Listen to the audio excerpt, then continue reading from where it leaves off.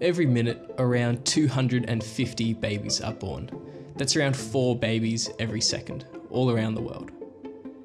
Today's episode is all about babies and their mothers and what giving birth is like in different parts of the world. I've never thought much about giving birth, mainly because I won't ever have to, and I'm quite grateful that I won't have to. It looks like it hurts. But in preparation for today's episode, I did some research into the history of birth, and here are some interesting facts that I found. When someone from royalty gave birth, it was considered a public event.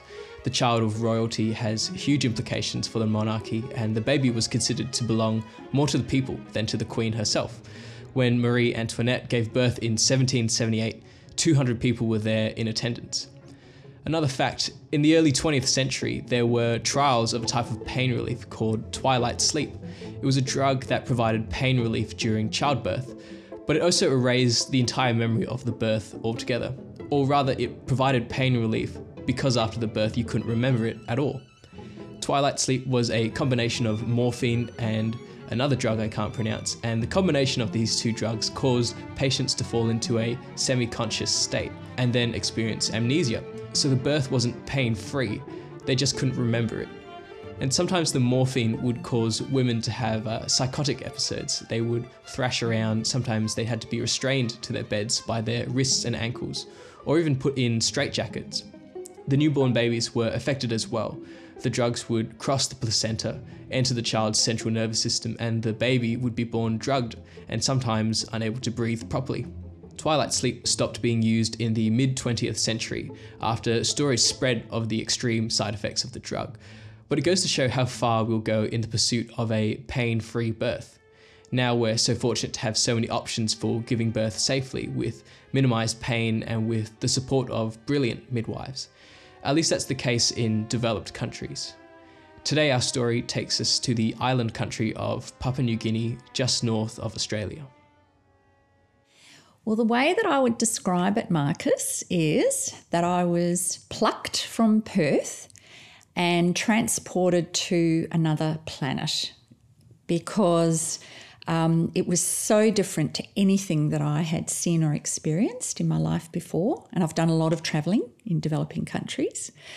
But I think the depth of suffering and the experience of helplessness and hopelessness that I saw in this group of people, I just couldn't believe that they were suffering in this day and age to the extent that they were.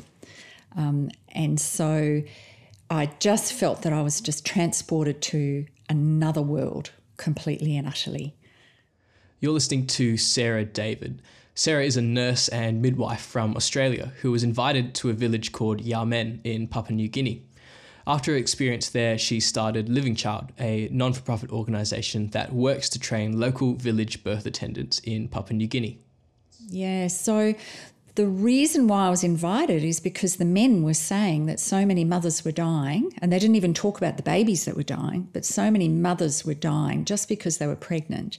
And it was changing the whole dynamic of families and communities. So many young mothers were dying.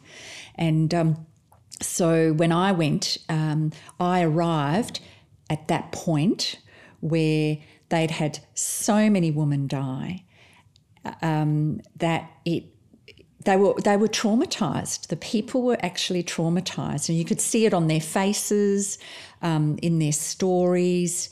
They were truly traumatised by how many mothers had died.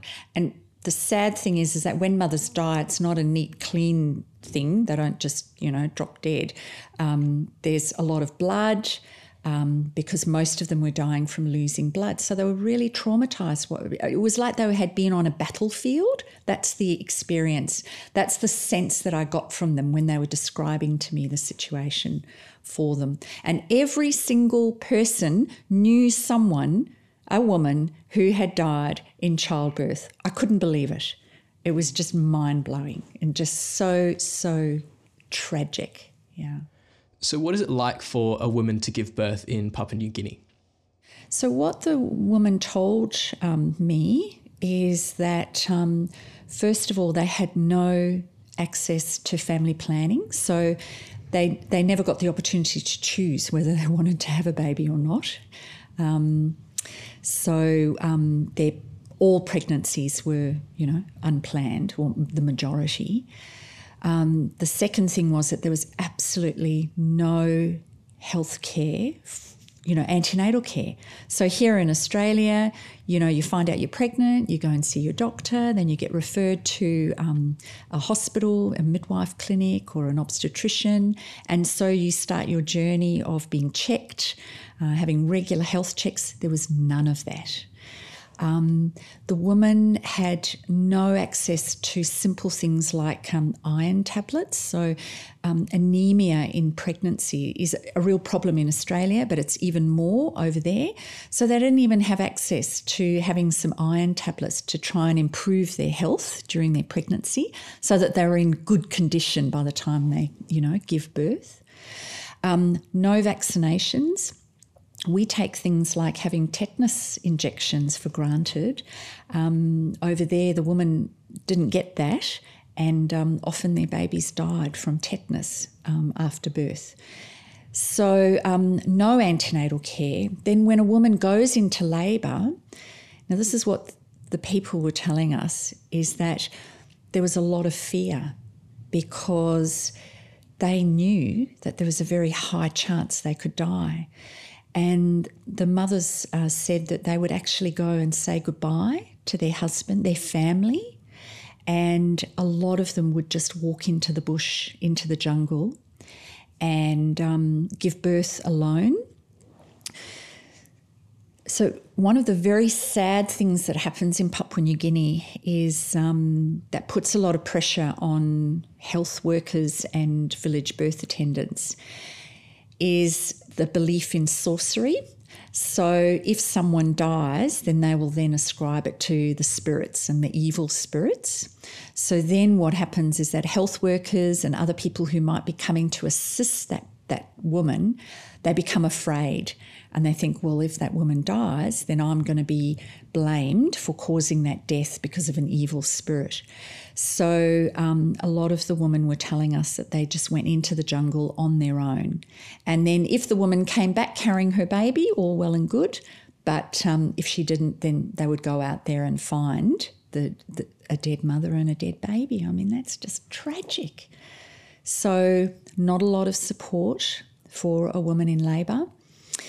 The other thing was that the village birth attendants told us of a few things that if they did help the mother, usually that was a family member, there were a few things that they did which were probably not very helpful, like getting the mother to lie on the ground on her back for the whole duration of her labour, and then they would press on her belly, on her pregnant belly, thinking that they were helping to push the baby out.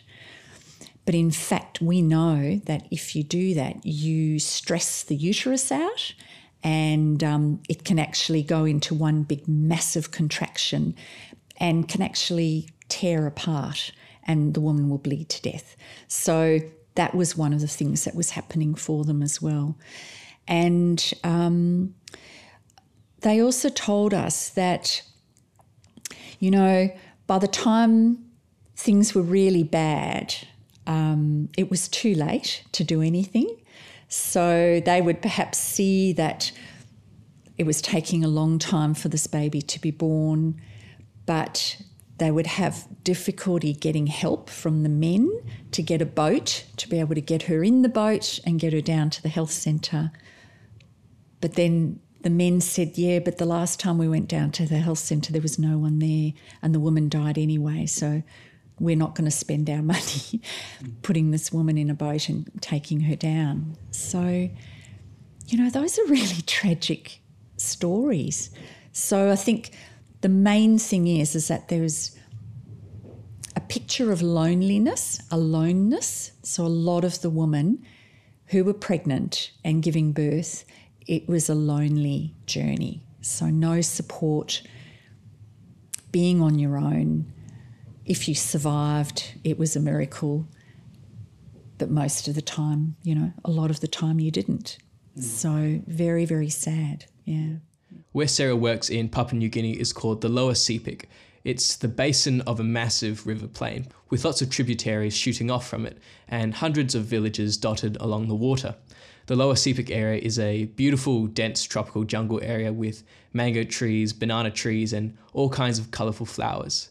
As nice as this remote tropical paradise sounds, the remoteness and isolation comes with a cost. The only way to access these villages is by the river in the wet season, but in the dry season, the river is low and you have to walk. Access to health services is just a huge obstacle for people. So, as I said, like the rivers, so there's no roads. People travel by boat, but the river is really fast flowing. And where Yamen is, it's easy to just hop into one of those dugout canoes and flow down the river, but then travelling back up the river again, it takes days. And if you have a motor for your boat, fuel is incredibly expensive.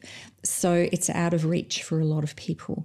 So the women were just not even getting in a boat and travelling to a health centre because of the costs and that took so long. But the other problem at that time was that the government just was not providing the support and supervision for their health services. And unfortunately, when you don't have proper supervision, people get away with doing nothing. And that's what was happening. So there was a building for a health centre, but the doors were closed. There were health workers being paid, but they weren't providing a service. I mean, when I first heard all of those stories, I felt completely overwhelmed, I have to tell you. I remember standing in this church building, because that's where we had the meeting, and there were these 80 to 100 women, and they just told me these stories, and I just stood there and I just thought, oh, what am I? I'm a white woman from Australia. How am I going to help here? And so to be perfectly honest, I felt completely overwhelmed. No services, no nothing. And that first trip, I mean, Living Child wasn't even an idea. I mean, I just went to go and train some village birth attendants, once. But soon realised that I couldn't ignore the suffering of these people. So then I came back to Australia and I knew that I needed to start up a charity to support the work. And then we've just continued to travel back there according to where they have told us to go to. So they then told us to go to another village. So the next time we went to another village where there was a health centre which was closed, but we worked with those people. So slowly but surely we've been giving training to the health volunteers, the village birth attendants, supporting the community that it's really important to open up those health facilities. So a lot of talking and networking and encouraging the local people, and trying to encourage the local people as well to problem solve for themselves. They know the solutions, but they were in a place of helplessness. So working with them to get them to come up with ideas of how they can improve access for the woman. So that's what we've been doing. So training, support, networking. We have been giving out clean birth kits. So a clean birth kit is literally just a Ziploc sandwich bag, and it's got a clean piece of plastic in for the woman to give birth on. It's got some gauze to wipe the baby's eyes after birth, clean the mother down below after birth. It's got a pair of gloves and soap for washing hands for the birth attendant.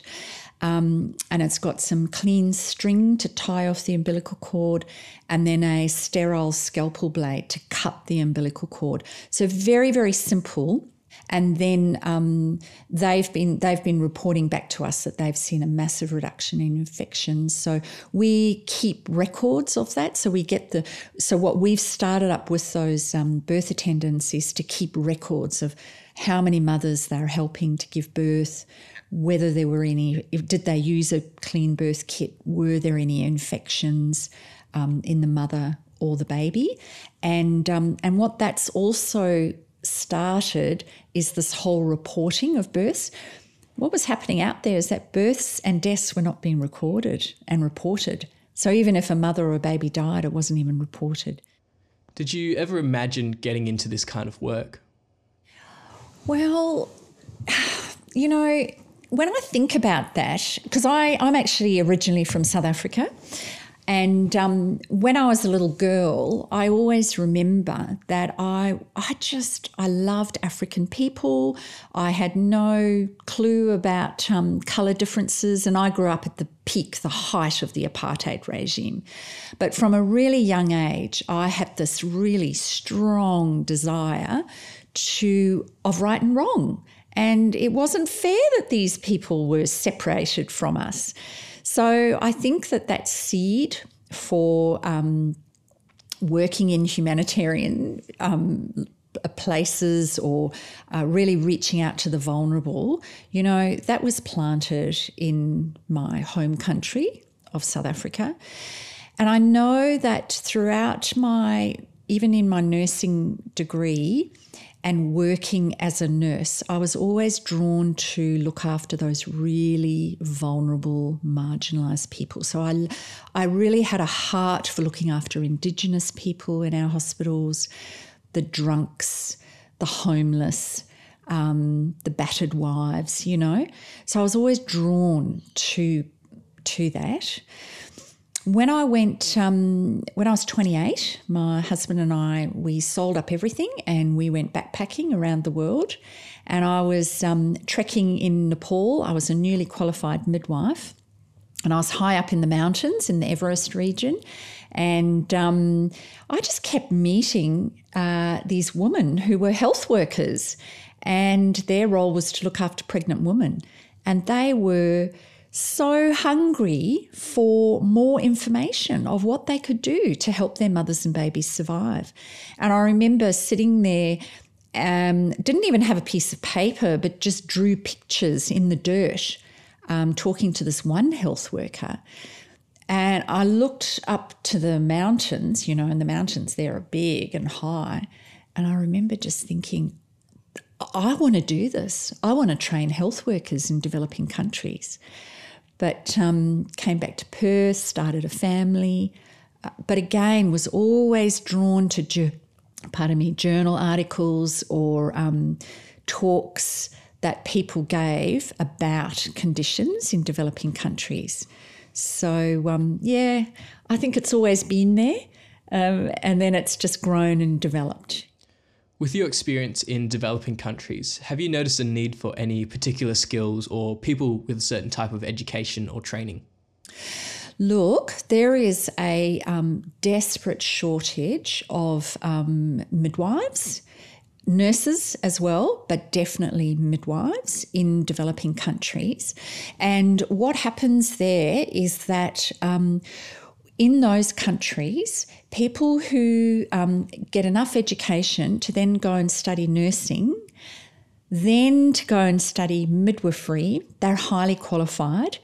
And so they don't want to stay in their really remote villages or towns. So the majority of them then move to the big towns, or they then immigrate to other countries because they're well qualified. And, you know, they just like you and I, they want a good education for their children as well. And where are they going to get the good education for their children? Well, it's not in the villages, you know, so they want to be in the towns. So I see that there's a huge gap. Like in Australia, we are very well qualified nurses and midwives. We have, you know, some of the best nursing and midwifery education in the world. And I really see that there's an opportunity for us to be involved in helping to provide education and support to nurses and midwives, but also community health workers who are lower trained in those countries, but they pretty much do what we do in the Australian setting, but they do it in those really remote areas. So short-term roles for professional nurses and midwives to go and help support the nursing and midwifery workforces in those countries of need. And of course, I'm always seeing job advertisements for, in particular, midwives with big humanitarian organisations. So organisations like Samaritan's Purse, there's Doctors Without Borders, a lot of those big organisations, they really need well-qualified midwives to run their big programs in refugee camps and disaster zones. Yeah, so there's a huge gap there. Since your first visit in 2012, what differences have you noticed in the communities you've worked in? Anecdotally, so from what the community has reported back to us, there has been a profound difference. And also even when I look at my photos, okay, so when I look at a photo of the village with all the people in the village of Yamen from that first visit, there were so many kids. Like there's photos and you just always see every grown woman is pregnant, and then she's got a baby breastfeeding, and then she's got a little toddler, and then she'll be surrounded by a whole lot of other children, and those children are holding babies as well. So that was in the early days. Now there's much fewer children because we've provided access to family planning methods. And when we held a community feedback session, so the village of Yamen is only one. There's 48 villages in this whole Kerem River area, and when we do training in Yamen, representatives from all those different villages, they come for training. And so 2017, we had a community feedback session, and we just asked them 3 questions. What are the good things happening in your village since living child training? What are the needs still in your village? And then what do you think the solutions are? And it was amazing. They divided up into their own little groups for where they live. And they reported back to us that since we'd provided access to a family planning contraceptive method, they had noticed that their mothers were happier because they were not always pregnant. So, and their mothers had time to look after their families, and they were happier in doing that, doing the garden, finding the food, preparing the food for their children because they were not always pregnant. And that was just amazing feedback. The other bit of feedback that they gave us is that none of them had had a maternal death since they'd had the training. And they said because they were able to identify danger signs in pregnancy and get the mothers down to a health centre that was open in time. And the other thing that they'd noticed is that because they were using the clean birth kits now at the time of birth, they had noticed a significant reduction in infections in mothers and babies, whereas before they'd told us that a lot of mothers and babies died from infection. Infection in babies because they would use a piece of bamboo or a knife that was used to cut branches from trees or cutting fruit or cutting the grass. They would use that same knife to cut the umbilical cord, and that is a cause of tetanus in newborns or major infection. And as soon as their umbilical cord gets infected, it can spread to the rest of their body very quickly and they die within a few days of birth. What are some of your favourite stories from your work in Papua New Guinea? I think, so one of the early stories was on my second trip, and we were asked to go to a different village, and they actually had a health centre, but it was closed. It was locked. And like literally the doors were hammered, with nails shut. And we were just confronted by the suffering of these people. So the health workers were not there. They were not providing a service. There was this building, but it was all locked. And I remember just going to sleep in my little mosquito net, and I was really hot and sweaty. And I was just thinking, what am I doing here? This is crazy. This is just, right, Sarah, you're not coming back. This is the end of it. You're just going to go home and you're just going to forget about these people because it's just too overwhelming. And the next morning, we woke up and I just thought, you know what? This is ridiculous. We're going to open those doors. So this was July 2013. And I said to my team, I said, come on, we're going to open this health service again. And so we got someone, they removed the padlock, pulled out the nails from this door, flung open the doors, and we just got everyone in there and we started cleaning up because it was really dusty and dirty from years of nothing happening there. And I saw a helicopter fly over, and I said to one of my team members, I said, this is because it's such a far away. Like we had taken 10 hours in a boat to get to this village. It was just so far away. It was so hot. Everything was horrible. And I remember seeing this helicopter and I said, you know what, next time we need a helicopter to just, drop us down here so that we don't have to do that long river journey. And when we really worked hard. So I'd seen the helicopter. We really worked hard. We'd opened the doors of this health centre, cleaned it up, provided a service. Out of nowhere, we found antibiotics that were still, could be used. And we just gave antibiotics to children, to men. I mean, they were really, really sick with dreadful infections and fevers. So we worked hard and then we left.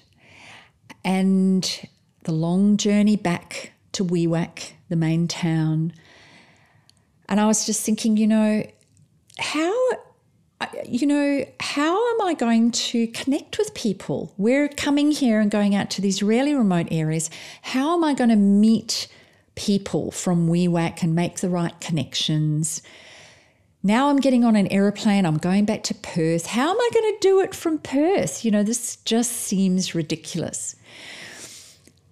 And then I remembered the helicopter and I said to my team, I said, listen, can you just be on the lookout for any brochure or a business card for helicopter business or a helicopter pilot? Didn't find anything. Got on the aeroplane, just sat back in my chair and just went, oh. Now I'm a Christian and I was sort of let out the sigh to God and I just went, oh, well, God, if you want me to meet a helicopter pilot, then you're going to have to bring him across my path. And then when we were in Port Moresby getting ready to put our luggage on the plane, check it in, this man with this peak cap on, he just walked right up to me and he goes, hey, I saw you in Wewak. What are you girls doing? And I said, we're midwives from Australia and we've been out to the village of Bunam to do some training. And he just looked at me and he said, I've been looking for midwives. And I said to him, and who are you? And he goes, I'm a helicopter pilot. And we then went, we sat down and we had a sandwich together while we were waiting for our next flight. And his name was Steve.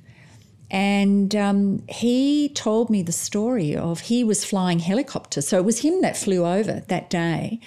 But often he would be called to then fly a woman who was in desperate trouble. And recently he'd flown a woman and she had died and her twins had survived. And he just really felt on his heart that that there was a desperate need for midwives to be in the province to provide some training. And so began our connection. And Steve then connected me to another organisation in WEWAC. He connected me to some government people. And he also, when he finished working in Papua New Guinea, he left some money for Living Child, specifically to be established in PNG. And tragically, he was killed in a helicopter crash in 2015. But I often reflect on that meeting, and it encourages me because it's not just my vision to bring midwives to this province. There was another man, and he also had that vision. So I'm not dreaming this up. This is true. And he really helped us get established in PNG. And to then finish the story, to go back to that health centre in Bunam, I was there just in March. And, you know, those doors have never closed again for that health centre. It continues to provide a service. And just this March, we put up some solar lighting. And the village birth attendants have told us that the women are now coming to that health centre to give birth. So it's not perfect, it's still really rudimentary, but we opened those doors and they've never been shut again. And I really believe that it'll continue and the service will continue to improve, you know, as time goes on. So, my helicopter pilot, Steve. There's also another one, and it was one that just really encouraged me that it was okay that I'm based in Perth, because there's a lot of criticism that's directed towards organisations that come and go. But certainly my experience in PNG has been that we go, we provide education and training and support, and we release. And then we go back and then, you know, we're engaging with those people again. And we're actually seeing them be a lot more independent. They're not so dependent on Living Child. And one of the village birth attendants who'd been to training a few times, she then told me she was pregnant again. Now, she was having her 7th baby, unplanned. And I said to her, you must go to the health centre to have your baby. Yes, Sarah, I'll do that. When I was in PNG, she didn't come for training, but she did call me and she told me that she was very pregnant and she wasn't feeling well. I reminded her again, Vivian, you're having more, this is your 7th baby, you are at risk of bleeding to death. You must go to the health centre. Anyway, came back to Perth and I felt concerned about her and that she wasn't well. And one of the difficulties for women is that they are beholden to their men. The men make all the decisions. And if the man decides that he's not going to take a woman to the health centre, it doesn't happen. Anyway, late at night, one night in Perth, I get a phone call. And it's from her husband. Sarah, Vivian's started, in labour, but she's not well, she's weak and she's bleeding. And I just thought, this is, she really needs to get down to the main hospital, which was still a few days' journey for her. And so I said to him, listen, Isaac, you need to get a boat and she must go to the hospital. It's a danger sign that she's bleeding. And then he said, yes, Sarah, I'll do that. Now, this is at night and there is an organisation up there called Samaritan Aviation and they fly an emergency float plane, but they don't fly at night. So I knew that I couldn't call on them because it's dark. And A few hours later, I got another call from Isaac, and he said, we're in the boat, we're heading down to the next town. Vivian's still contracting and now she's bleeding a lot. And I thought, this is really not good. And from my midwifery knowledge, I was thinking there's something wrong with the placenta, because if it was a normal, healthy pregnancy, she should have given birth by now. And I was thinking there's something wrong with the placenta. It must be blocking the passage of the baby to come out. And I said to her, listen, get down to Angoram and then call Samaritan Aviation, and I will also send them a message so that they know that this is urgent. So, and then he put Vivian on the phone, and, you know, her voice was really weak. And I just thought, oh, she's going to die. You know, I felt really frustrated, because I felt if I was there, I could help her. But I got off the phone, said a prayer, and then I sent a message to the pilot of this plane, and I said, listen, I know that I'm in Perth, but I said, I'm really worried about this woman. This is a major emergency. If at all possible, would you be able to go and pick her up at first light? And he, amazingly, he got the message early, and he said, I'll go. And then, of course, I'm sitting there thinking, oh, what if he goes and it's not an emergency, you know, all these doubts that you have. But amazingly, he flew, landed the plane on the Sepik River, picked up Vivian, got her back to the main town of Wewak.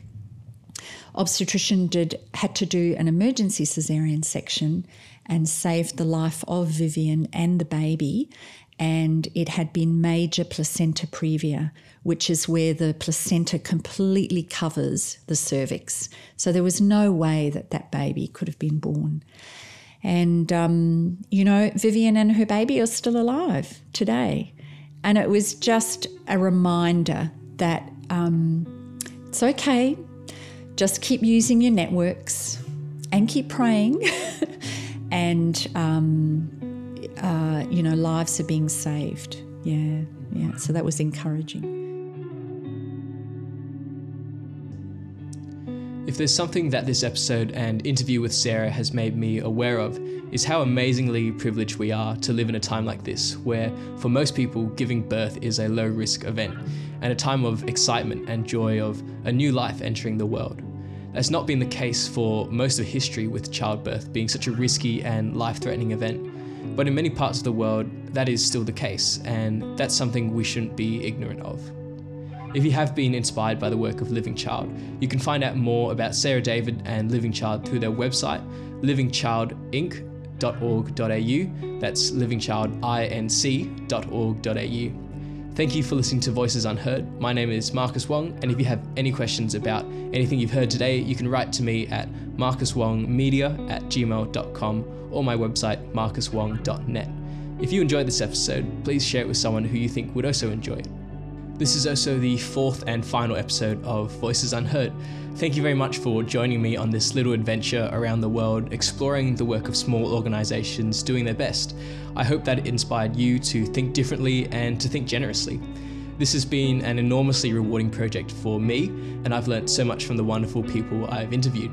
Who knows, maybe in the future there'll be some more episodes and interviews with some inspiring people. But until then, thank you for listening.